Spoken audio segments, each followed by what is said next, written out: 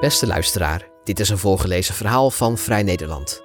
Gezondheidsverschillen ontstaan al in de allereerste fase van het leven. Willen we de gezondheidsongelijkheid in Nederland aanpakken, dan moeten we ons ook richten op de periode rond het ontstaan van het leven. Dit is de eerste aflevering van een serie waarin Brechtje Keulen onderzoekt hoe kansenongelijkheid zich al vanaf de eerste dag van een nieuw leven manifesteert. Lou Anna Druivenstein leest voor.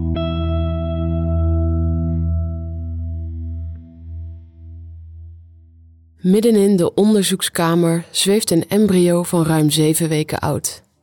Het hoofdje is al te onderscheiden, net als een relatief dikke navelstreng en de eerste stompe aanzet van armpjes en beentjes. Rondom het embryo is een vlies te zien, alsof je een kijkje neemt binnen een opgeblazen ballon. Het hologram is een vierkante meter groot, maar het embryo zit op het moment van de echo diep in de buik van de moeder verstopt. Het vruchtje is niet groter dan een flinke bosbes. Gynaecoloog en onderzoeker Melek Rouzian zet haar virtual reality bril af. Zonder die bril is het hologram, dat in 3D verscheen, weer een platte afbeelding op een scherm. Rouzian vertelt: we hebben heel lang gedacht dat alle embryo's in de eerste fase van de zwangerschap even snel groeien. Pas na 10 weken, als de placenta gaat werken, zou je de gevolgen van bijvoorbeeld leefstijl kunnen gaan terugzien in de groei. Maar dat blijkt dus helemaal niet zo te zijn. We kunnen nu, dankzij nieuwe technologieën, veel gedetailleerder kijken naar de prille zwangerschap. En zo hebben we ontdekt dat er al in de allereerste weken na de conceptie duidelijke verschillen ontstaan. Rouzian staat samen met informaticus Anton Koning in een kamertje op de 29e verdieping van het Erasmus MC in Rotterdam. De ruimte wordt voor de helft in beslag genomen door de zogeheten eye-wall, een kamerbreed scherm waarachter een projector zoomt. In alle 4 de hoeken van het scherm hangt een camera die de bril van de onderzoeker volgt, waardoor zij de hologrammen van verschillende kanten kan bekijken. Koning ontwikkelde de software voor de eye-wall en is als onderzoeker ook mede verantwoordelijk voor alle projecten die ermee worden uitgevoerd. Het grote voordeel van deze onderzoeksmethode is dat 3D-echo's hiermee daadwerkelijk in 3 dimensies bestudeerd kunnen worden. Rouzian plaatst een meetpunt bij de kruin en een meetpunt bij het staartbeen, om te laten zien hoe een embryo tijdens een reguliere echo wordt gemeten. De afstand tussen die 2 punten wordt de crown rump length genoemd. Het is een belangrijke waarde, want de lengtegroei geeft inzicht in hoe het met een embryo gaat. Rouzian zegt: maar lengte is niet de enige indicatie van groei. Als de lengte gering is, hoe staat het dan verder met dat embryo? Voor het eerst kijken we met deze technieken ook naar het volume. We hebben bijvoorbeeld software ontwikkeld om de inhoud van het hoofd te kunnen meten. En we doen veel onderzoek naar de morfologie, de vorm, de rijpheid en de ontwikkeling van een embryo. Het onderzoek dat in het Erasmus MC wordt gedaan, is uniek. Nog nergens anders wordt de combinatie van 3D-echografie met VR-technologie toegepast op de vroege zwangerschap. Dat levert betoverende beelden op en kennis die essentieel is voor iedere individuele vrouw en baby. Maar het geeft ook belangrijke informatie over gezondheidsverschillen in de samenleving. Welke factoren bepalen of een kind al tijdens de zwangerschap een achterstand oploopt, die misschien wel een leven lang blijft doorwerken? Voor het onderzoek met de eye-wall, de eye staat voor het Engelse eye voor oog, maar ook voor immersion en innovation, gebruiken Rouzian en haar collega's gegevens uit de Rotterdam Periconceptional Cohort, ook wel de PREDICT-studie genoemd. In dat onderzoek wordt de vroege zwangerschap van meer dan 3000 patiënten van de afdeling verloskunde en gynaecologie gevolgd tijdens de periconceptieperiode, van de 3 maanden voor de zwangerschap tot en met de eerste 3 maanden na de conceptie. In de eerste weken van de zwangerschap worden heel gedetailleerde metingen gedaan, juist omdat steeds duidelijker is geworden hoe vormend die allereerste weken zijn. Hier wordt immers alles aangelegd. In de latere trimesters draait het voornamelijk nog om rijping en groei. Anton Koning selecteert een volgende 3D-echo. En even later verschijnt er opnieuw een hologram van een embryo in de onderzoekskamer. Koning zegt: dit embryo is 8 weken oud. We zitten nu dus een week verder in de zwangerschap. Roussian wijst met een laserlampje naar de plek waar op de vorige echo nog uitstulpingen aan het lichaam zaten. Ze zegt: kijk, zie je die vingertjes? In een week tijd zijn de handjes gevormd en de voetjes trouwens ook. Ze beweegt door het hoofdje heen en zegt: hier zijn de hersenen in aanleg nu te zien. Wat een verschil, hè, in zo'n korte tijd. In de eerste weken van de zwangerschap wordt de basis van een nieuw leven gelegd. De celdeling gaat in een heel hoog tempo.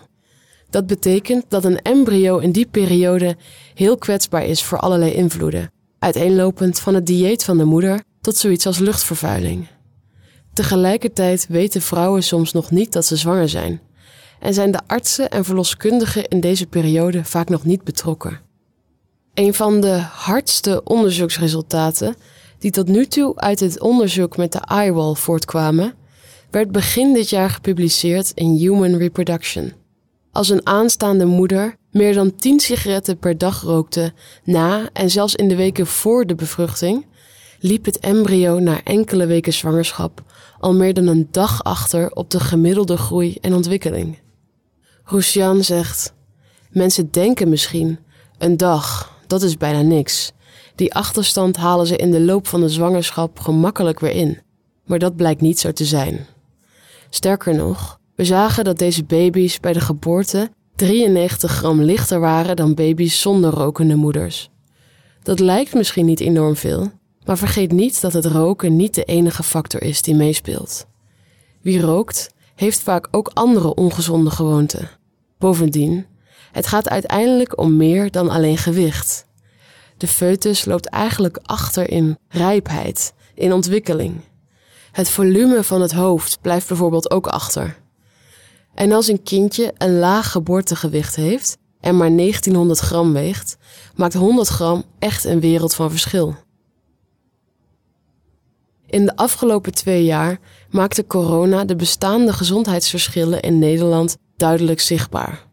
We weten al langer dat mensen met een lagere maatschappelijke positie gemiddeld 6 jaar korter leven dan de mensen met de hoogste opleidingen en inkomens.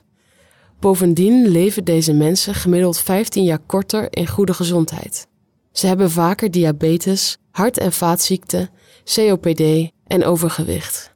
Meer dan 2 keer zoveel mensen met een lagere opleiding roken. Het CBS berekende dat mensen onder de 70 met een laag inkomen een 4 keer zo grote kans hadden om te overlijden aan corona dan 70-minners uit de hoogste inkomenscategorie. Tussen gezondheid en maatschappelijke positie bestaat een moeilijk te doorgronden wisselwerking. Wie van jongs af aan gezondheidsproblemen heeft, heeft verminderde kansen in het leven. Wie een lager opleidingsniveau heeft of in armoede leeft, krijgt door die omstandigheden eerder gezondheidsklachten. Andersom heeft iemand die in goede gezondheid leeft meer kans om hoger onderwijs te voltooien en een goede baan te krijgen. Die hogere maatschappelijke positie maakt het weer gemakkelijker om gezond te blijven. Nu de pandemie in een rustigere fase lijkt te zijn gekomen, is het tijd om van de acute problemen in de zorg uit te zoomen naar structurele kwesties. Hoe moet ons langetermijnbeleid op het gebied van volksgezondheid eruit zien? Hoe gaan we de gezondheidsongelijkheid in de samenleving aanpakken? En welke rol gaat het onderzoek naar de vroegste periode van het leven daarin spelen? Ik zeg altijd, volksgezondheid begint met de gezondheid van pasgeboren kinderen, zegt Erik Stegers, hoogleraar verloskunde en gynaecologie van het Erasmus MC. Wie een slechte start maakt, loopt vanaf het begin achter. Stegers liegt toe, want vroeggeboorte en een laag geboortegewicht zijn sterk gerelateerd aan verminderde kansen voor het opgroeiende kind. Kinderen die te vroeg of met een laag geboortegewicht ter wereld komen, hebben later bijvoorbeeld vaker overgewicht. Dat zien we in ons onderzoek al op 6-jarige leeftijd gebeuren. Deze kinderen merken nog hun hele leven de gevolgen van een mindere start. In 2001 stapte Stegers over van het Radboud UMC in Nijmegen naar het Erasmus MC in Rotterdam. Het begon hem al snel op te vallen dat hij daar veel vaker dan in Nijmegen te maken kreeg met de 3 grote problemen rond de geboorte: babysterfte, vroeggeboorte en een laag geboortegewicht. Hij zegt: we hadden daar geen goede getallen over. De cijfers die we hadden gingen over hoe Nederland het deed ten opzichte van andere landen. Het hele idee dat er binnen Nederland gezondheidsverschillen zouden zijn, afhankelijk van de plek waar je wieg staat, was geen thema. Stegers liet kaarten maken van Rotterdam, waarop de gevallen van vroeggeboorte, laag geboortegewicht en babysterfte werden ingetekend, ingedeeld per postcodegebied. En de resultaten waren schokkend. De postcodegebieden die rood kleurden op de kaarten vielen precies samen met de wijken met grote sociaal-economische achterstanden. Zo was de babysterfte in de wijk Saarloos 4 keer zo hoog als het gemiddelde in Nederland en vergelijkbaar met Albanië. Ouders die in armoede leven bleken 50% meer kans te hebben op een kind met een laag geboortegewicht en 25% meer kans dat de zwangerschap eindigde met een vroeggeboorte. Dat bleek niet alleen te gelden voor Rotterdam, maar voor veel meer grote steden. Soms lag er niet meer dan een weg of spoorlijn tussen wijken met bijvoorbeeld hoge en lage babysterfte. Stegers zegt: postcode bleek een belangrijke indicator van gezondheid. Inmiddels vraag ik me af hoe het kan dat we dit ooit niet zagen. Maar in 2005 was het echt nieuw. Stegers stond in zijn werkkamer in het Erasmus MC, waar het uitzicht over de stad duizelingwekkend is. Hij zegt: ik keek uit over Rotterdam-Zuid en ik dacht: er zijn dus enorme kansenverschillen, afhankelijk van waar je wieg staat. Dat moeten we niet accepteren in zo'n welvarend land. Ik ben het hoofd van de afdeling verloskunde. Ik heb hier een verantwoordelijkheid in. Als we deze kwetsbare zwangere vrouwen echt willen helpen, moet de zorg veel verder gaan dan het medische alleen. Dan moeten we ook het sociale domein erbij betrekken, om de complexe problemen van mensen in deze wijken aan te pakken. Alleen zo kun je die kansenongelijkheid verminderen en iedere baby een goede start geven. Die samenwerking tussen het medische en het sociale domein in de zorg voor aanstaande moeders en hun kinderen noemt Erik Stegers sociale verloskunde.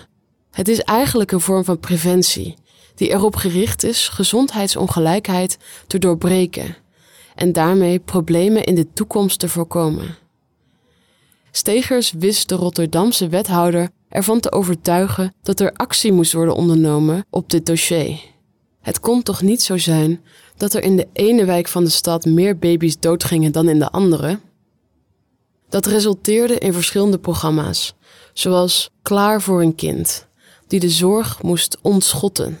Een betere samenwerking tussen medici, verloskundigen, kraamverzorgenden en bijvoorbeeld sociaal werkers was noodzakelijk. Er werden zorgpaden opgesteld om bij vaker voorkomende problemen, zoals hulp bij stoppen met roken, problematische schulden of gebrekkige huisvesting, gemakkelijk de weg naar de juiste hulpverlener te vinden. Binnen 10 jaar moesten de cijfers in Rotterdam weer rond het gemiddelde liggen. Die doelstelling werd gehaald. Wat begon met losse projecten, is nu onderdeel van het beleid. Zo is het project Moeders van Rotterdam, waarin de kwetsbaarste vrouwen intensief 1-op-1 werden begeleid om hun problemen te ontrafelen, nu onderdeel van het werk van de wijkteams. Het landelijke programma Kansrijke Start, dat uit Rotterdamse projecten voortkwam, werd zelfs opgenomen in het regeerakkoord. Heel belangrijk vindt Stegers. Hij zegt: achterstand werkt door, van generatie op generatie. Wil je daar iets aan doen, dan moet je kwetsbare zwangere vrouwen intensief begeleiden. We zijn niet alleen met de huidige en de komende generatie bezig, maar ook met de generaties daarna. In de onderzoekskamer van de iWall verschijnt weer een embryo. Dit keer zo'n 12 weken oud. Anton Koning selecteerde een beeld. Melek Roussian wist niet wat ze te zien zou krijgen. Ze kijkt geconcentreerd naar het hologram, dat met 12 weken al veel meer de verhoudingen van een baby heeft gekregen. Ze ziet het eigenlijk meteen. Het rode laserlampje stokt onderaan de ruggengraat, vlak boven de billen. Daar is een wit bolletje te zien. Dat is heel slecht nieuws. Een open rug. De kans op een open ruggetje kan aanzienlijk verminderd worden als de aanstaande moeder foliumzuur slikt. Liefst al enkele weken voor de bevruchting. Maar hoewel dat al langer bekend is, weet nog lang niet iedere zwangere ervan. Roussian zegt: de fertiliteitspatiënten die aan ons onderzoek meedoen, slikken bijna allemaal foliumzuur. Van de mensen die spontaan zwanger worden en die we in het kader van de PREDICT-studie bij ons op de poli zien, is het ongeveer 70%. Maar bij vrouwen met een lagere sociaal-economische status is het maar 30-40%. Toen we de eerste onderzoeksresultaten boekten met de iWall, hebben we gedacht: deze techniek is prachtig voor onderzoek en publicaties. Maar wat gaan we ermee doen? De kennis die we opdoen, moeten we met patiënten delen.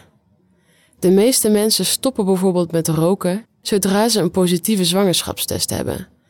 Maar als wij weten dat roken in de vroege zwangerschap en zelfs al rond de conceptie zo'n invloed heeft, dan moet onze boodschap zijn: als je van plan bent zwanger te worden, dan moet je nu alvast stoppen met roken. En je moet nu alvast foliumzuur gaan slikken. Erik Stegers beaamt dat. Vrouwen komen nu pas bij de verloskundige of gynaecoloog tegen het einde van het eerste trimester. Meestal als ze tussen de 8 en 12 weken zwanger zijn. Stegers zegt: de clue is dat die zorg dus veel vroeger zou moeten beginnen. Liefst zelfs voorafgaand aan de zwangerschap. Anders ben je te laat. We moeten ons echt gaan richten op preconceptiegezondheid. De gezondheid en leefstijl van aanstaande ouders. Slikken ze medicijnen? Wat komt er in de familie voor? Welke leefstijlaanpassingen zijn er nog mogelijk? Counselor Sophie van Zundert kijkt in haar agenda. Het spreekuur Gezond Zwanger van de afdeling verloskunde en gynaecologie zit vandaag helemaal vol. Gezond Zwanger is een programma voor leefstijlzorg, ontwikkeld onder leiding van professor Dr. Regine Stegers-Teunissen, naar aanleiding van de studies naar leefstijl en de vroege zwangerschap. Voor deelnemers aan die studie is Gezond Zwanger nu een vast onderdeel van het zorgtraject.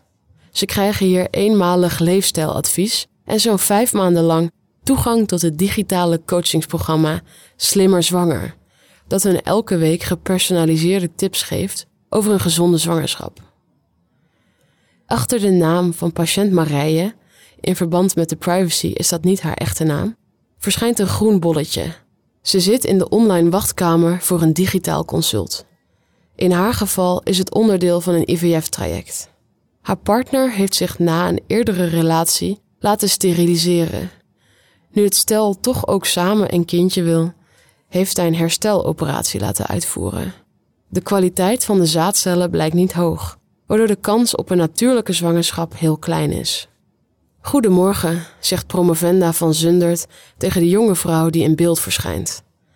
Ze stelt zich voor en loopt meteen wat vragen door over Marije's leefstijl. Roken jullie? Marije antwoordt: nee. Mijn vriend heeft nooit gerookt en ik ben nu 2 jaar gestopt. Van Zundert vraagt: hoeveel koffie drink je? Marije antwoordt daarop: 0. Ik lust het niet. Ik neem eerder een theetje. Ik was altijd meer van de Fanta en de Cassis, maar ik ben nu wel overgestapt naar de zero-varianten. 2 of 3 blikjes per dag probeer ik nu. Marije vertelt dat ze binnenkort het sporten weer wil oppakken om nog net 2 kilo af te vallen. Ze probeert volkorenproducten te eten en genoeg groente en fruit binnen te krijgen. Ze vertelt: mijn vriend neemt altijd wat mee van de markt. Een aardbeidje, banaantjes, dat soort dingen. Van Zundert zegt: ik denk dat jullie heel goed bezig zijn. Ik raad je aan om nu alvast te beginnen met foliumzuur en vitamine D. Verder heb ik een lijstje voor je van de vissoorten die je beter niet meer kunt eten, omdat ze dioxine en zware metalen bevatten. Rauwe vis en rauw vlees kun je beter laten staan. En het is heel goed als je het bewegen weer kunt oppakken. Als het gesprek is afgelopen, zegt Van Zundert: in haar geval weet je niet of het kort of lang zal duren voor ze zwanger is. Maar het kan nooit kwaad om je leefstijl alvast te veranderen. Ze is al jaren bezig om zwanger te worden en ze slikte geen foliumzuur. Dat zien we nog verbazingwekkend vaak. Van Zundert schrijft een kort verslagje en zegt dan: jammer dat haar man er niet bij was. Veel mensen weten niet dat ook de gezondheid van de partner erg belangrijk is voor een gezonde zwangerschap. Als ik bijvoorbeeld hoor dat een man rookt, maak ik nog eens een aparte afspraak met hem om dat te bespreken. Het is goed om er in deze fase al over na te denken. Zijn er nog veranderingen mogelijk? Mensen willen alles doen voor hun kinderen. En dat is niet alleen later in het leven belangrijk, maar juist in het begin.